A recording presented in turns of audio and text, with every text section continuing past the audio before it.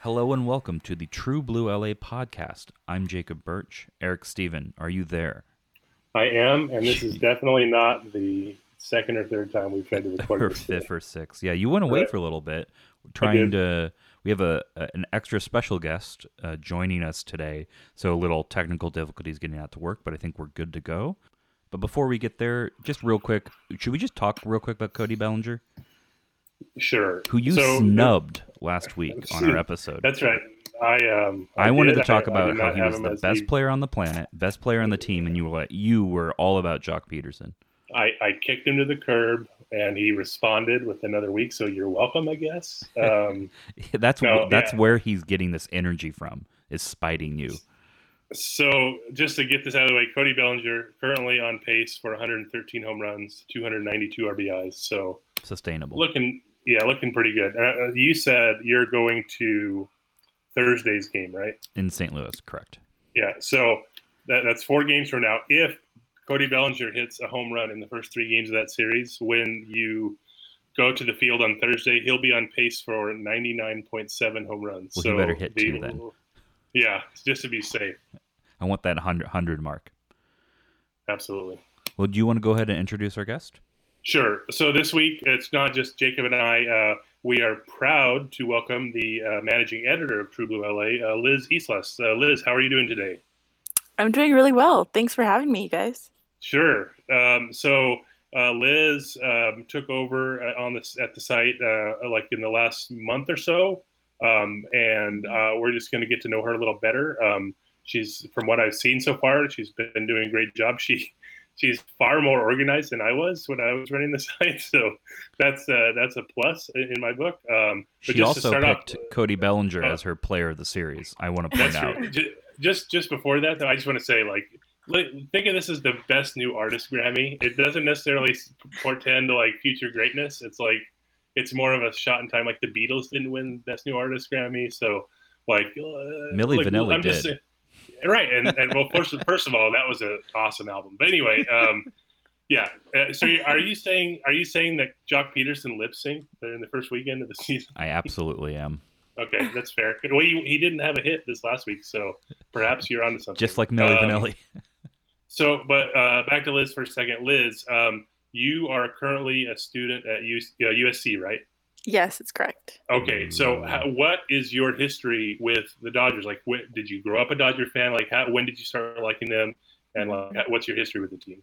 Yeah, so I was, as cliche as it sounds, born bleeding blue. Uh-huh.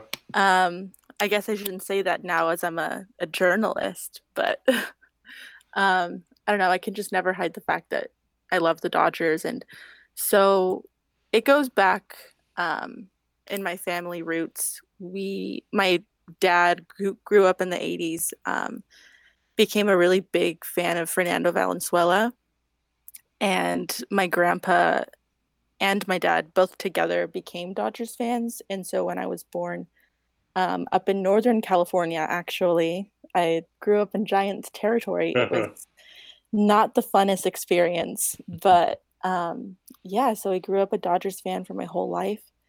And my fandom really grew at the end of middle school, the beginning of high school. And I know you guys are going to laugh, but this is my first year of watching every single game was in 2013. Wait, and you were in high school at this time, or junior high?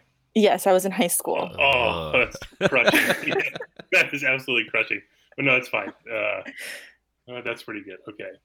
Do you have brothers and sisters? Were they also Dodger fans? Did they help indoctrinate you, or was it more like your older relatives?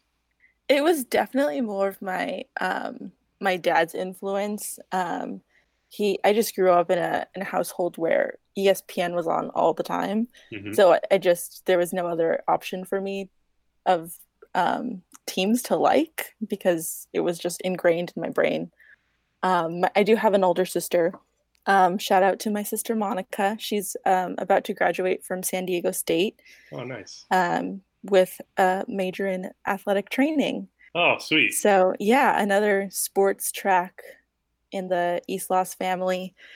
And I have a little brother who's actually 7. I think he's 7. He might be 8. I'm not sure. But yeah, he's a little Dodger fan up in NorCal. So now you're, being up in Northern California and in Giants country, where like I know nowadays it's a lot easier to, watch games of teams when you're not in the market. But like, how did you keep up with the Dodgers, like doing that? So it's a little interesting. So I have a lot of family down in Los Angeles, and so my dad used their address so we could get LA channels. So we watched Awesome. all of the KCAL, all of the Prime Ticket back when Oh, we were on man. those channels. It was great. The fact that you said Prime Ticket, like completely, it helps me deal with the fact that you were in high school in 2013. So, like, it helps me cope a little better with that. So that's good. So okay, so you're watching Dodger games. You're in Northern California, and then now you're in Los Angeles at USC. How is that like sort of? Have you just relished in a chance of getting to go to more games? Have you taken advantage of that, or just being around? Like, what has that been like for you?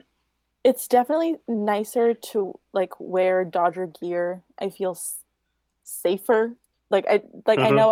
know I won't be attacked as much for wearing a Dodger blue shirt. In fact, Sure. people will give me high fives if they see me around the area, and people are friendly. Whereas in NorCal, I would just get, oh my God, Dodgers suck, and lots of Giants hats up there. It's yeah, it was a rough upbringing, but yeah, I actually went to Cal State Fullerton for my freshman year, Hmm. and I took the Metrolink to Union Station often. It was like a little bit of a longer trek from Fullerton to Dodger Stadium than it is from USC. It's only 6 miles away from where I live now, Hmm. um, which is nice. I have gone to several. I haven't counted, but I would say at least 15 to 20 in my college career. Yeah. I'm about to finish up my junior year, so Okay. not half bad. Could be better. It will be better So this summer. I have to say, you're a junior in college, so you have like a normal like college workload, and you're running the site, so you're like you're putting in. That's a lot of work. Like, how do you Mhm. sort of manage the time there? So yeah, it's been a little hard, like getting into the groove of things, but Hmm. as you mentioned earlier, I'm very organized. So I created a schedule, and it kind of just helps me visualize when I'll need to be writing and when I'll need to, like, when the games are, so that I can dedicate that time to True Blue LA, and whatever gaps I have, I'll study. Been a lot of long nights, but Sure. I figure that my finals week is on like the first week of May, so I only have a Hmm. few weeks of sleepless nights, and I'm sure I'll get through it just fine. Yeah, that's the best part about baseball being in the summer is there's usually no school, and if you're once you get older, then you might have another job while you're also doing it or whatever, but still you have a good head on your shoulders in terms of like managing your time, so that's pretty strong. Thank you. I would say on the Metrolink. I don't know if you've ever done this, but you're in Fullerton. So the Metrolink also has a drop off like right in the parking lot of Angel Stadium, Hmm. and it very rarely are the Angels and Dodgers home at the same time, but occasionally they are. And I want to say like 5-6 years ago or something, my brother and I. We did a Angel day game followed by a Dodger night game, and we took the train up there. It was pretty awesome, but it is like kind of a trek, but it was in terms of seeing like two games in one day. it was definitely the way to do it. So anyone who gets a chance to do that, I highly recommend it. Yeah, and you don't have to sit in traffic. That sounds nice. Yeah, it was pretty good. So, okay, before we get back to Dodger stuff, so you're at USC, and you don't have to answer this, but do you think Lynn Swann should resign, be fired? It's kind of a mess over there right now. What are your thoughts on the whole thing? You know what? I think I might have to keep my mouth shut That's fair. because Fair. I am an employee of USC Athletics. Oh, okay. That's completely understandable. I apologize for putting you on. What if No, I you're totally fine. stop the recording? Yeah, right. Yeah. No, I wouldn't do that. That's fine. So yeah, sorry about that. But No, you're fine. Okay, so back to the Dodgers for a second. When you went to the Friday game against the Diamondbacks, the second game of the season, and you covered that game, was that your first game covering the Dodgers? And like what the previous times were just in the stands? Yep. It was my first time in the press box. And it went 6 hours. But your second game. Yeah, right. You basically like covered like my dream scenario of a game in terms of endless baseball, and you got it on your first time. How would you describe that game? It was definitely an experience. With it also being my first time in the clubhouse with a credential. I got there pretty early, and I was still trying to figure out how things go. I was a lost puppy that day. I didn't know where the clubhouse was. I didn't know how to get to the field. I didn't know where the elevators were. I didn't know that I could go to the kitchen and grab a Dodger dog. It was an interesting experience, but luckily I was able to meet some people that were sitting around me, and everybody was pretty excited about the fact that it was my first game, and they wanted me to come back very soon because then who knows what'll happen next time that I come. You're the good luck charm, right? Yeah, I mean, so far it's been just one lucky game, so hopefully I'll see if I can go to the series against the Brewers. But sure. Now, I think I mentioned this to you while you were at that game or as it was going on, but that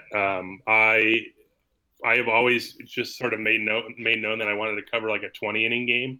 I was at the 18-inning World Series game, so that was like close enough. But like every time I bring this up, almost like all the veteran like reporters, they all like want to murder me within like a minute. And so, but it's sort of a joking thing right now. But they're very mad when I bring this up. Did you experience, not necessarily towards you, but did you see like complaints about how long the game was going, anything like that? Oh, definitely.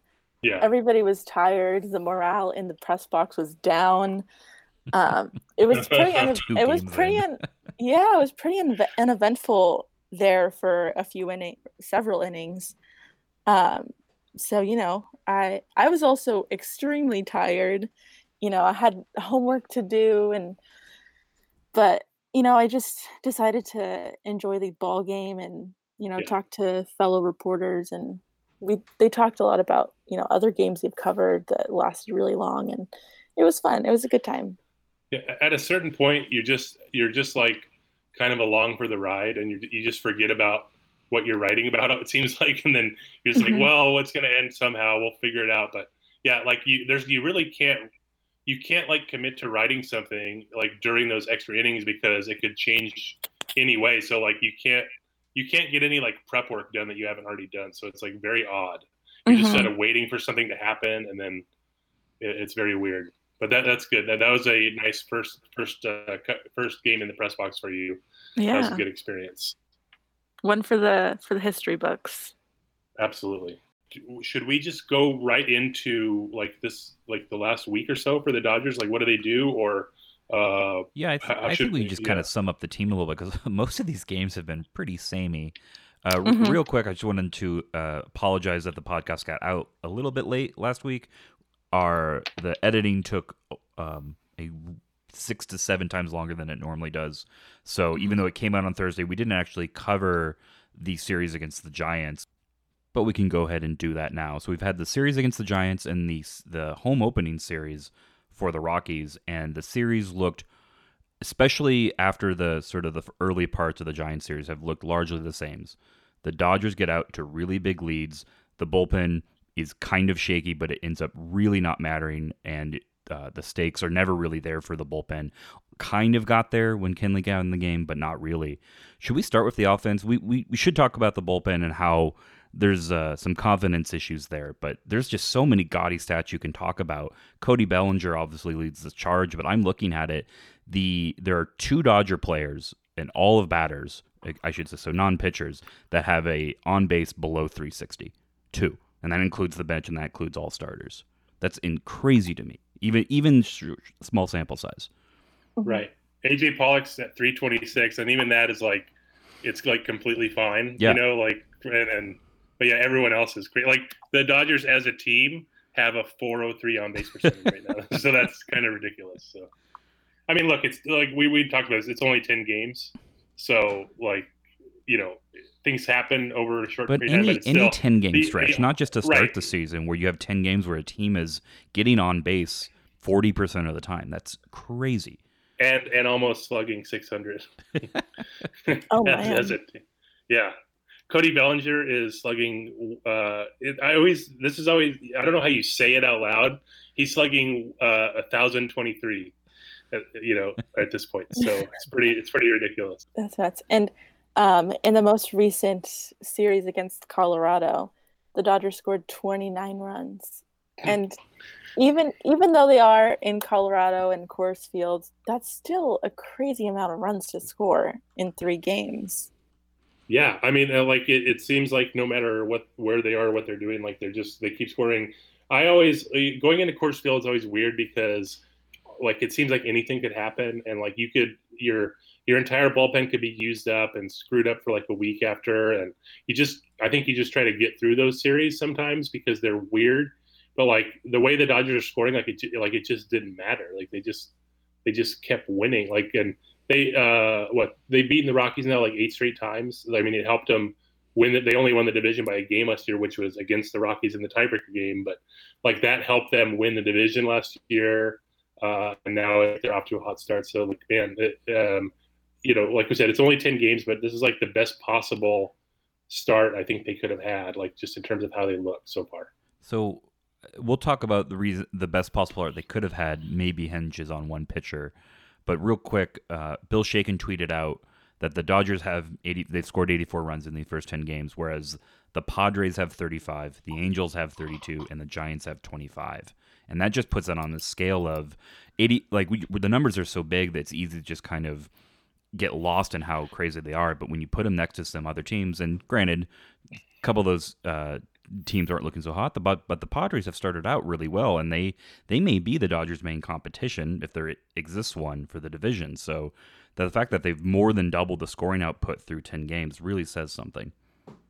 And just to add to this Dodgers Giants sort of stat, the Giants, you said, right, have scored 25 runs in their 10 games. The Dodgers have hit 24 home runs. So like they almost caught them in runs, in just home runs. So that's kind of amazing. So should we talk about do anyone else have any gaudy offensive stats we want to throw out before we get to, the sort of the gray lining? I'll give you. I have a couple. So the Dodgers, they've scored 84 runs in 10 games. The Mariners are like almost keeping pace with them. They actually have more home runs. They played one more game, but but in terms of the Dodgers, the 84 runs in 10 games since like 1901. That's basically baseball's like modern era, before they played like in backyards on a lot somewhere, with like a whipple ball bat or something. I don't know. Yeah. But you're right. And so in the modern era, only 2 teams have scored more in their first 10 games than the Dodgers. The 32 Yankees scored 90 runs, and the 99 Indians, which they were always loaded back then, they scored 87 runs. So like, think about that. Like all of baseball history, basically, the Dodgers are like scoring to start the season off at least at an unprecedented rate. And like we mentioned, it's just the start of the season, but like, so last year, there were only 2 10-game stretches at any point during the season which teams scored 84, and nobody scored more last year. And one of them was by the Dodgers, and the other was by the Red Sox, and they both made the World Series. So, like, I'm not saying like it guarantees anything, obviously, but like it guarantees it. It's done. Yeah, let's just say that. And then so the other part too is look, the home runs, we mentioned, and home runs have this weird stigma that when a team's scoring well, that people like try to poke holes in things, and they say, well, the team's too reliant on home runs, as if like that was not a bad thing to have. I don't know. It's weird. They just downplay it. But also, so the Dodgers had 24 home runs through 10 games. Only 2 teams have beaten that ever, and the 28 was by the 2000 Cardinals. So they're like really good there. But I would say the fact that the Dodgers they're just not only scoring with home runs. They've scored 35 runs with their 24 home runs. So, some guys on base here and there. But that leaves 49 other runs to account for. So, like, even if you take away all the home runs and the runs they brought in, the Dodgers are still averaging basically 5 runs a game, and that's with no home runs. So, like, their offense is like clicking at its highest possible gear right now. Well, that leads to the downsides, and that's the bullpen, which I think has looked is better. Is that fair to say that it's looked better over the last few games? Not every pitcher has, mind you, but it's been a little bit brighter, but still pretty darn shaky. Mm-hmm. Yeah, I think like the thing with the bullpen, like overall, it's been pretty bad, but it's like almost concentrated in like maybe 3 pitchers. Like so, Mm-hmm. And these are all like fixable things, I think, or at least 2 of them are. Brock Stewart, only really pitched mop-up style and like didn't do well. So he was optioned out Sunday. That's a they one brought way up to Dennis fix it. Right, and so they brought up Dennis Santana. I mean, he's basically there for long innings or whatever. But then like the other 2, Joe Kelly, who's like they signed to be their main setup man, has been bad. He's allowed runs in like 3 of his 4 games, and the other game that he only faced 1 batter because he got hit in the wrist. So it's been like a really like bad start for him. But the other main problem, or I don't know if it's the main problem, but the other problem is Yimi Garcia. He's allowed runs in 5 of his 6 games, and I looked like he had a streak last year of like 7 straight appearances with a run. So like he's allowed runs in 13 of his last 16 appearances, and he doesn't pitch like long outings. So during that time, he has like a 10.2 ERA, and he's allowed 7 home runs and in only like 12 innings. So he doesn't have options. But I think once like Rich Hill or Clayton Kershaw, whichever one's back first, I think Yimi is like probably going to be designated for assignment, or just he's going to be one of the guys to go because he just hasn't really done much. And so I think, Kelly, obviously they have to figure him out. But like in terms of the rest of it, I think once you get like, say, Julio Urias pitching those innings in the bullpen, and Ross Stripling eventually, once like the rotation is back in order, I think then it becomes stronger and it will help. But so that's I guess if there's a downside, at least it's a fixable downside to me. Yeah, and I think they've been taking steps. As you mentioned, Santana got recalled, and he had a great outing on Sunday against the Rockies. He only gave up a run in 2 2/3 of an inning. And Joe Kelly, it seems, yesterday he got on Sunday he was given the victory in the game against the Rockies. He didn't look great, but again, the Dodgers offense just is so on fire that the Dodger bats saved him. He did give up 2 earned runs. His ERA is 14.40, which is not great for a reliever. But I think I'm going to go out on a limb and say it's not great for any pitcher. Yeah. But I think things are starting to. Roberts is starting to kind of figure it out. But as you'd mentioned, Eric, it's definitely going to be a lot better once the starting rotation is back in order. Yeah, and then I guess one other positive on the bullpen. There's been some positives, but Kenley Jansen has looked really good, and he pitched very effectively in Denver on Saturday. He got a 4-out save, and like everyone was worried because like his entire career, every time he's had like heart issues, it's been like in Denver. And then he had the surgery in the off season to sort of correct that, and like he looked absolutely fine. So like that was pretty cool. So like from a health standpoint and just from Kenley being effective, that's been a real positive. And also Kenley Jansen got to bat in that game on Saturday. He got to stand in the batter's box. They weren't really letting him swing, but he did take 6 pitches and struck out. But I think it was pretty solid. Yeah, and to go off of what you had mentioned about his irregular heartbeats in Denver, Pedro Mora tweeted that Kenley Jansen has been drinking 7 liters of water per day in Denver because his doctor advised him to drink a lot. So I think 7 liters. I think it's safe to say he was a little bit worried.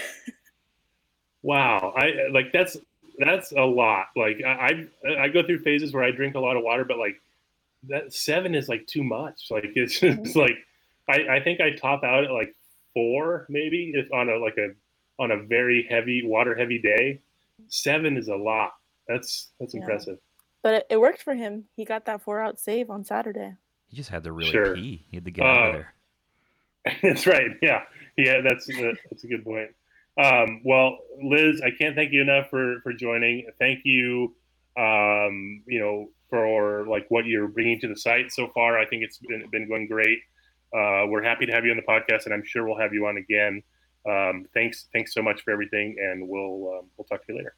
Yeah, thanks guys for having me. Well, I'm glad we were able to get her on. Yeah, that was a lot of fun.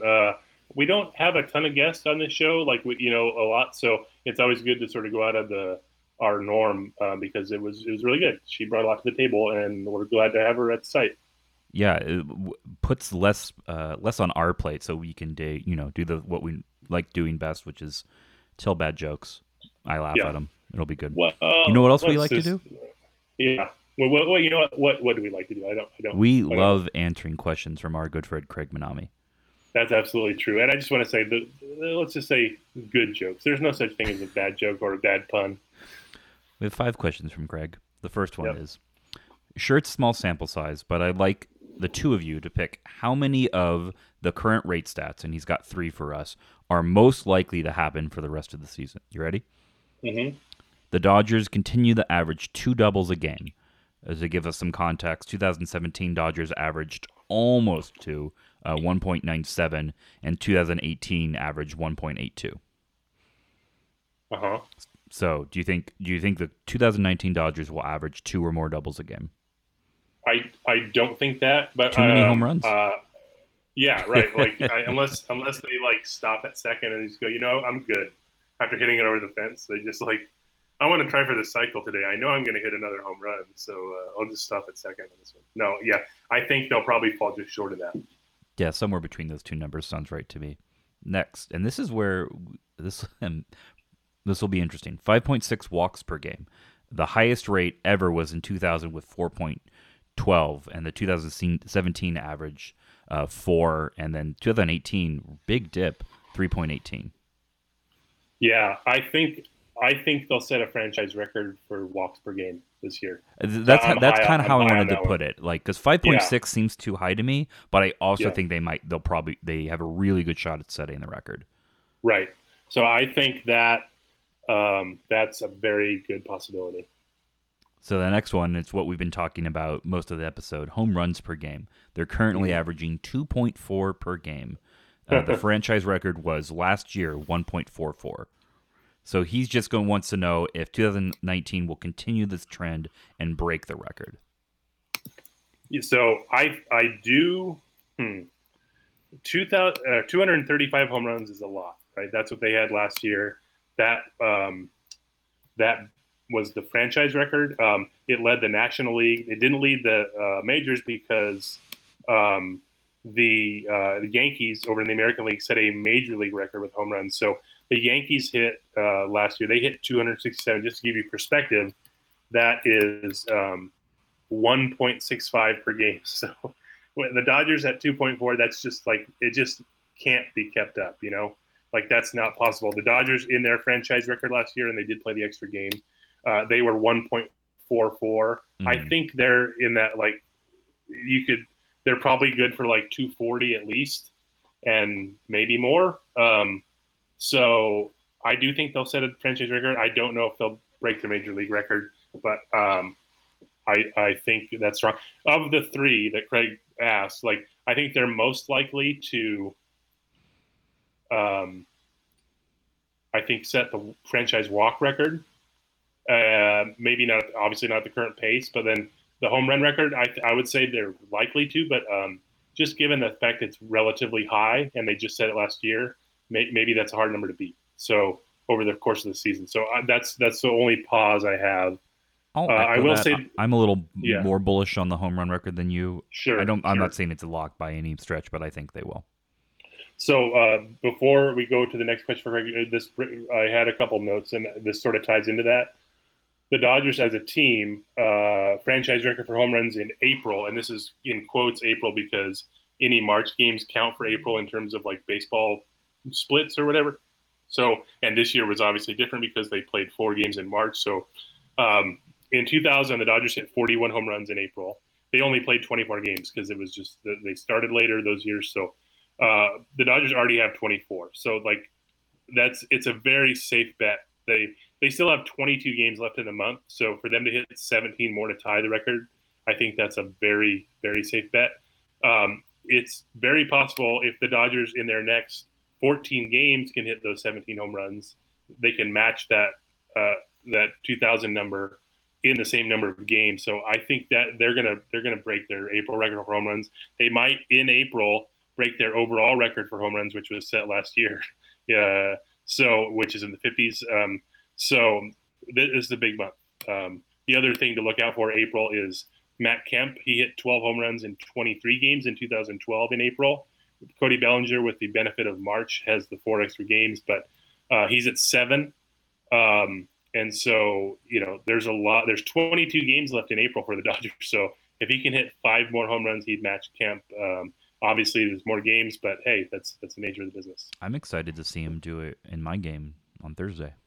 All right. So he's going to hit, let's say he'll hit 4 home runs in the first 3 games of the series. That's a conservative estimate. Mm-hmm.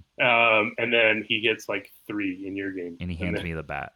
It's going to be great. That's right. I'm really looking forward to it. Well, because he gives you the bat because you give him 2 of the balls that you caught for the home runs. So it'll be pretty amazing. If I'm catching balls, they're fouls. I'll be sitting pretty close to the Dodgers dugout. Am I heading to the outfield just during his at-bats? Yes, you're going to be walking the stadium, and then on the concourse, he's going to hit it over the stands, I'm assuming.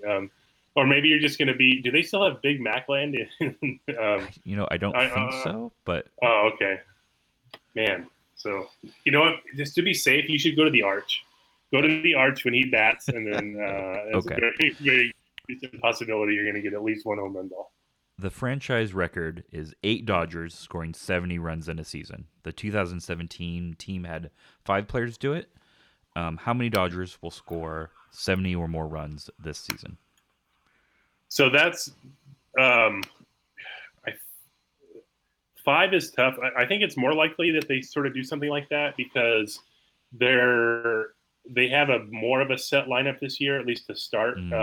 You know, Corey Seager's back, so he's the everyday shortstop. Justin Turner obviously at third. Cody Bellinger is going to play, whether it's right field or first base, depending on how they maneuver stuff.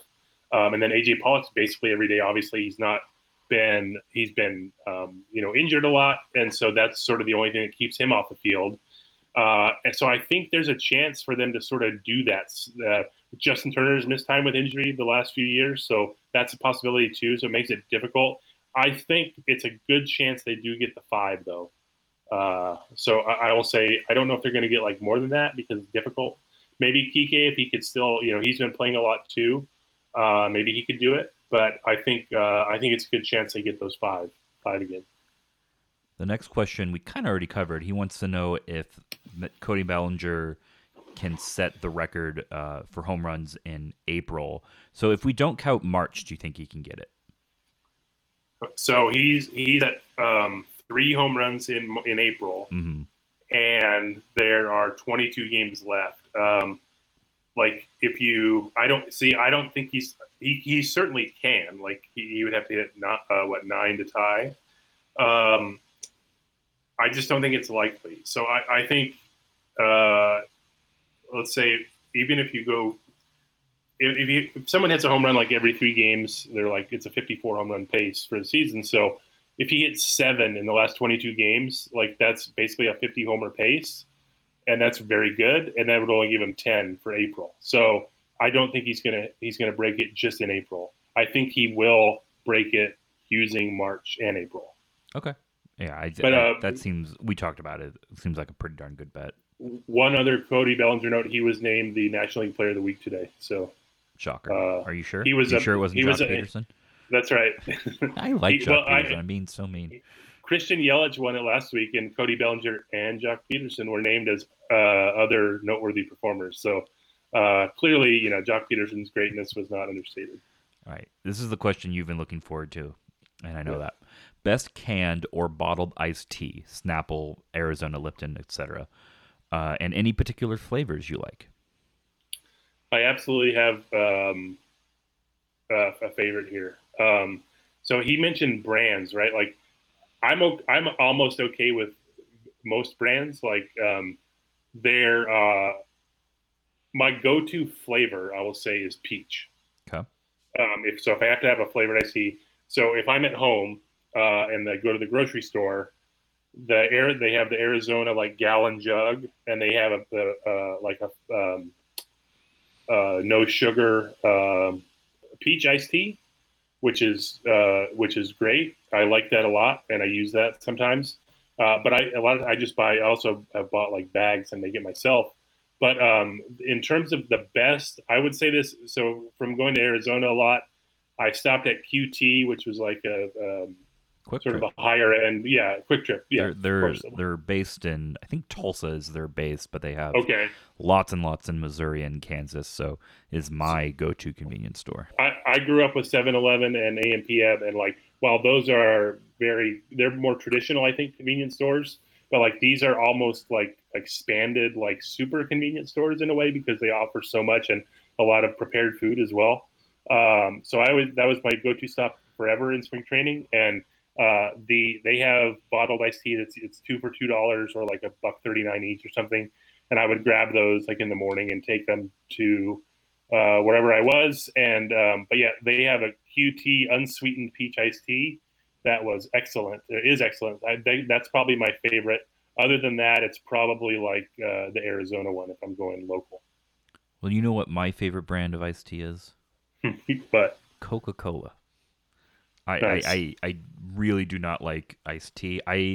Hot tea I can be okay with, and maybe it's I really like pu'er tea, which I think you can maybe make iced, but certainly Snapple and Arizona aren't going to have iced pu'er tea.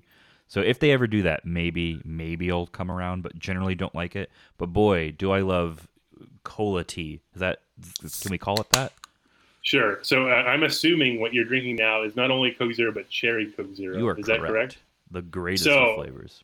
They just, Coke has been advertising this recently. They just added like orange vanilla Coke. Yeah, I've seen that. It sounds gross to me. I didn't realize it was also, I was at my cousin's yesterday, and we got to talk about this. She had Cherry Coke Zero as well. And I'll say this. So my cousin is a commercial baker. She makes cakes for like weddings and events and things, and she's very awesome at it. They're like amazingly decorated. Mm-hmm. But she has like a commercial fridge in her garage because she like bakes a lot of stuff at home. One of the rooms in her house was converted into another like commercial kitchen, so it's pretty great. But so she has a lot of stuff in that fridge out in the garage, and she had some Cherry Coke Zero out there yesterday, and I grabbed one. But it was like on the top shelf. And as I grabbed it, like it was in the 12-pack sleeve or whatever, and that like started the dam breaking, and like 3 of them like flew out. And but the best was that they landed, but they didn't land on the ground. They landed in the box of eggs, because she buys eggs by the box, because she uses them so often. But I just remember it was like a scene from it was like almost the I Love Lucy Marx confection Brothers kind scene. of thing. Yeah, and so I was like, oh no, and then all of a sudden it's like crack, crack, crack, and then like they all landed on the egg, so it was like this mess of like, but it didn't get it. It was like what contained within the box. So it was a very easy cleanup. But I was just like laughing. I was like, this is ridiculous. But so I had that, but she was mentioning the orange vanilla. I said, do they even make it in diet? That's where she's like, I speak of the devil. I have some orange vanilla Coke Zero. So she gave me one. I've never tried it. I took it home and I saved for the podcast. So as you opened yours, I'm opening mine right now. Okay. Oh yeah. So good sound. We'll see how it goes. I'm generally not an orange vanilla fan. I like orange. I like creamsicles a lot, but whenever they've tried to translate it to almost anything else, not a fan. I'm same here. So I'm trying it right now. I'm really excited for this verdict. This, I didn't expect to like it, but it's better than I expected. I'm not fully on board yet, but I haven't finished the can. But like it's good. It's like I almost wish they just made like just orange Coke Zero, like regular like that. So, but it's a good taste. How vanilla orangey is it versus cola-y is it? So I've never been like a cream soda guy, and that's what turns me off. And so there's enough of a hint to where I'm like, I'm not going to drink a lot of this. But it's pretty good. Like it's not like I could mix it in every once in a while. It's not bad. All right. Rotation player. Right, exactly. That a lot of major leaguers would kill for that. So. Yep. Last question. I've joked about Mike Trout being the best player in my lifetime in either the major league in MLB, NBA, or NFL that I might watch play the least in his career. In your time watching sports, who is the one great player that you think you never got to see play? So he mentioned sports, so I'm not necessarily limiting this to baseball. I might, and that's only because I would go to in both the NBA and the NFL, I'm a fan of the Indiana sports team, a Colts fan, a Pacers fan, and Laker tickets tended to be expensive, so I would go to a Laker-Pacers game every 3 years, and I would frequently go to the Clippers-Pacers game. But that's it. And there weren't a lot of greats on the Clippers, so... And even my beautiful, beautiful Pacers, I got to see, in terms of an all-time great, Reggie Miller, and then you can make an argument down the line for Paul George. So in basketball and in football, and honestly even in hockey, there's probably a lot of greats I didn't get to see play. So I might have to limit myself to baseball, and I have to do some thinking. Now, I was going to ask, do you think Craig meant see in person or just see? That's what I assume. That's what I assume. Okay, good, because if it's just see in person, the regret I have is never seeing Magic Johnson play. I watched countless number of games on TV and was a huge fan, but I just never went to a Laker game growing up. Laker tickets are not cheap. Right, and so like the time, I think the first time I went to a Laker game was like 94, 95. That was in between, Magic and then his sort of return the next year. But so I never got to see him play in person. I regret he's my all-time favorite athlete. So it's that. If we're just going baseball, off the top of my head, it's probably like Tom Seaver or something like that. But I'm just sort of guessing at this point. But yeah, that's a good question. Maybe going further back, I guess he was never active when I was alive, so this doesn't count. But like Wilt Chamberlain, I would have loved to see him play, just the mismatch of it, like how huge he was and like overpowering. Because one of the things that I've always considered myself fairly lucky is two players that came to my mind when I thought I would think of this question a lot over the last few years and over the last decade. I thought, I'm never going to see Greg Maddux or Roger Clemens pitch, and then I got to see each of them pitch. I actually was Greg Maddox's last game was I think Game 5 in one of the NLCSs against the Phillies. I think he did mop-up duty in the 3-air Rafael Furcal game, and I was there for that. It was the nice silver lining of that, and I got to see Roger Clemens had, I think, one start in Dodger Stadium in his last season, and I was there for that. So, wait, did I go to that game with you? Was that a Dodger Thoughts game? That might have been. I was in the bleachers. Okay, maybe not. Okay. But I We might was have at been that, both no, you know there. what? I but- was at that game. I was at that game with my brothers. So yeah, I remember that too. You mentioned the Clippers in sort of that going to Pacers Clippers stuff. Just shout out real quick to Ralph Lawler, who's retiring at the end of the season. The Clippers are in the playoffs, so he has a little bit going on. But that's one of the great sort of announcers. He's been announcing forever, and he like very rarely misses a game. And Gave us and Lawler's Law. also Lawler Law, bingo, like oh my, like or not Dick Enberg, oh my, I think it's his thing. But also shout out to him. He lives like in like Palm Desert area, or right out of Palm Springs, and he commutes to Clippers games. So good on him. I respect it. Well, oh wait, no, I was about to wrap us up, but you, in the last 10 minutes before we recorded, put together a Dodgers rewind, didn't you? I did. I will say this. I don't want to go too deep behind the curtain, but let's just assume we have all this meticulously planned out, and this has been thought about for weeks. No. I sometimes, as was the case this week, I'm like, oh yeah, I need to come up with a Dodgers rewind, like roughly 10 minutes before we start recording, and okay. So we're talking about Cody Bellinger's hot start. He has 7 home runs already in quote unquote April. So I looked at like the Dodgers who had 7 home runs in April before, and there's not actually a ton because it's a pretty high number. But like the one, excuse me, the one that stood out as the most obscure was Franklin Stubbs. 1987, he had exactly 7 home runs in April. He played 22 games. He had 6 home runs in the first 16 games. And I want to say at some point, I think Stubbs was leading the majors, if not the National League, in home runs at whatever that day that was. It was like a Sunday game or something. He hit 2 home runs, and I just remember that. I'm like, dang, this is weird. Like he obviously didn't end up doing much with it. This was in 1987. The Dodgers were in the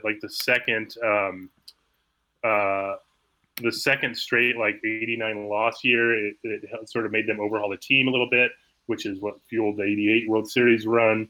But so he was playing a lot. He ended up hitting 16 home runs the whole year. So he only hit 9 after April to give you an idea. But I just thought he was one of those guys, I don't want to say what kind of was like people knew about park factors, but maybe not as much as they do now back then. But he was one of those guys who dominated Albuquerque and he was like a decent hitter in the majors, but almost slightly average for his career. But never really translated. He had some really good years in Albuquerque, but it didn't really translate. He was first round pick in '82 out of Virginia Tech, and he ended up playing for the Dodgers for 6 years, including for the '88 team. He started at first base all 5 games of the World Series that year. He was 5 for 17 with 2 doubles, so he had a pretty decent series. Played a little bit of outfield too. His best year was right after he left the Dodgers. He went to Houston in 1990. He hit 23 home runs. He had a 124 OPS plus. He actually had a higher OPS plus with the Dodgers in '89, but he had only had 120 plate appearances. He wasn't really playing a lot. That's part of the reason they shipped him. But he was pretty productive. But not terribly great or anything, but just one of those players that was kind of along for the ride and did some things occasionally, including that big April in 1987. So the other thing I'd say, he coached in the minors for the Dodgers from 2009 to 2015, mostly hitting coach, things like that. He did all the 3 main levels from Rancho to Chattanooga at the time, which was AA, and then Albuquerque, and then they switched to Oklahoma City. So he's still a coach in the majors. He's coaching for Hillsboro this year, and I meant to look this up beforehand, but I'm looking it up now. So I forgot what's their.